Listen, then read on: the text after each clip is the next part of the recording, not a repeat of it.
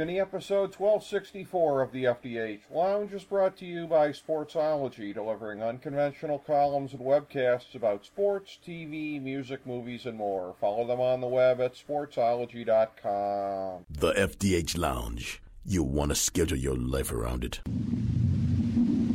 A long time ago, on a gloomy, wet Cleveland spring night, two men stand alone amidst the late-night drizzle. Their voices echo across the vacant station parking lot as they debate the merits of the great American radio show that have been missing for far too long. On that night, an idea was born. That idea became the FDH Lounge.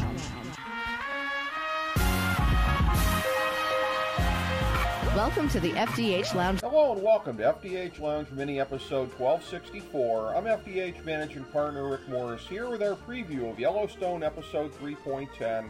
Here's our top 5 notes of interest heading into the season's final episode.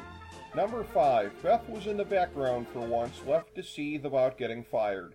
She'll be squarely back in the action next week as the battle with the developers builds to a climax, and the long hinted-at partnership with Angela Blue Thunder in pursuit of perfect ruthlessness will pay off then as well.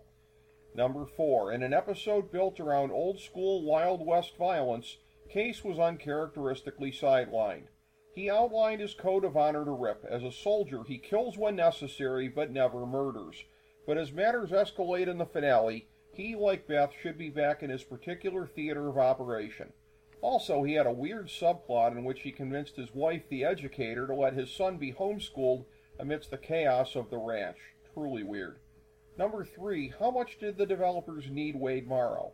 The explanation about this season's picture has been uneven at times. After the last episode, it seemed pretty cut and dried that the developers could simply force John to sell a good portion of the ranch under force of eminent domain. But then Rourke admitted to Wade that they needed a provocation from the Duttons in order to press their legal case, and now they won't have that. Wade as a distraction for the Duttons worked. Wade as a critical piece of the story doesn't work as well. If only there was more consistency in how this was laid out. Number 2, Jamie meets his dad, the murderer, and isn't completely repulsed. His quest to learn more about himself may end up separating himself from the Duttons, which would come at the worst possible moment. If he doesn't have their back in the climactic fight with the developers, it will be a final break with the family. Number 1, the final battle is upon us. Unlike Season 2, which apportioned the main storyline action fairly evenly throughout, Season 3 pushed a disproportionate amount of it to the last 3 episodes.